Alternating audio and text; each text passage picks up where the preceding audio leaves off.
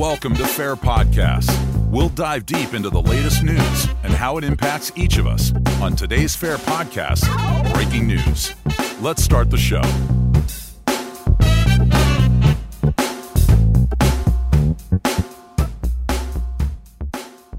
Hi, this is RJ Hammond of FAIR's Government Relations Department, and I'm joined by my colleague Robert Law, FAIR's Government Relations Director.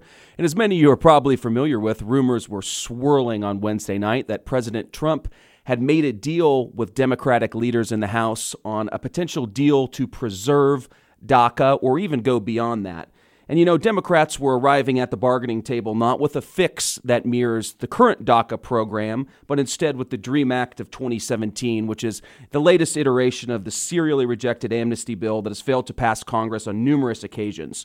So, Rob, just can you shed some light on how different the current DREAM Act is and compared to the current DACA protections? Sure thing, RJ. And I'll do the best I can to try to dispel the myths of what's going on here. Was there a deal? Was there not a deal? It seems like there was a deal to agree to another deal in the future. But the real issue that we're seeing blended in the media right now is calling the DACA population dreamers. Now, DACA was a small subset of people who would have been eligible under the DREAM Act, which, as you mentioned, has always been rejected when it's been brought before Congress. So DACA currently covers about 690,000 illegal aliens that met certain criteria, including having claimed to have arrived before they turned the age of 16. They had to have been under the age of 30 when they applied for the program back in 2012 when it first went into effect, and then met other educational requirements and job skills. On the other hand, the DREAM Act, it just gets bigger and bigger and bigger. It's the never-ending dream for illegal aliens, really.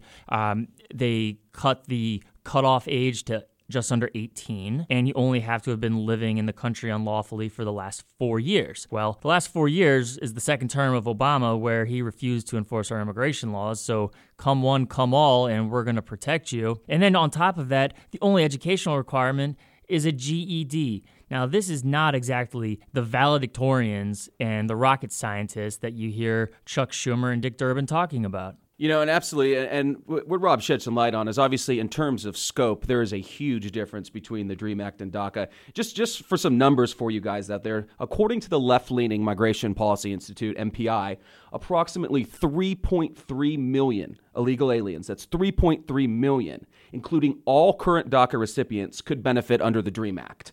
And about 1.5 million of those could end up getting a green card. And then on top of that, due to chain migration, those who become citizens could then immediately sponsor their parents, many of whom are here illegally as well, for legal permanent residency. So that it just, in terms of scope, it is vastly different. Now, Rob, say that there is a deal. President Trump was elected on a mandate from the American people to, put forth a multi-pronged plan for immigration enforcement. Say that does include some type of legalization. What do you expect President Trump to do from an enforcement and reform perspective as part of that deal? Well, certainly the president needs to step in and be directly involved in any negotiation, because congressional Republican leadership is all too willing to just give away the amnesty for DACA or the larger DREAM Act population in exchange for either nothing or meaningless border security funding, which no one even knows what that means, and what it really means is nothing. At a minimum, if there's going to be any consideration of altering the DACA population's legal status, it's going to have to include mandatory E-Verify to prevent illegal aliens from taking jobs from American citizens. You're going to need the RAISE Act or something similar that cuts legal immigration to a sustainable level. And on top of that, you've got to end chain migration. And then you need sincere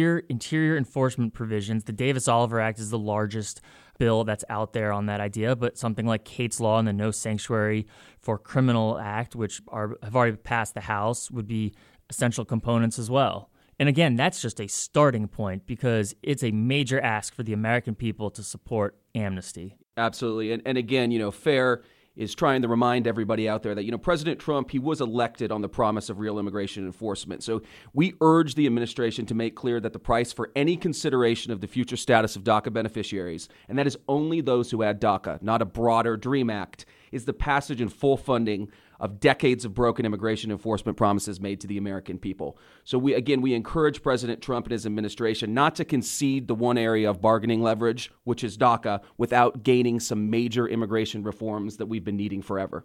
That's all the time we have for now. And Rob, thanks for joining me, and everybody have a great day. That's all for this episode of Fair Podcasts. Be sure to click the subscribe button and head over to fairus.org to contact us through email or Twitter at Fair Immigration to keep you up to date on the latest immigration update and reports. That's fairus.org.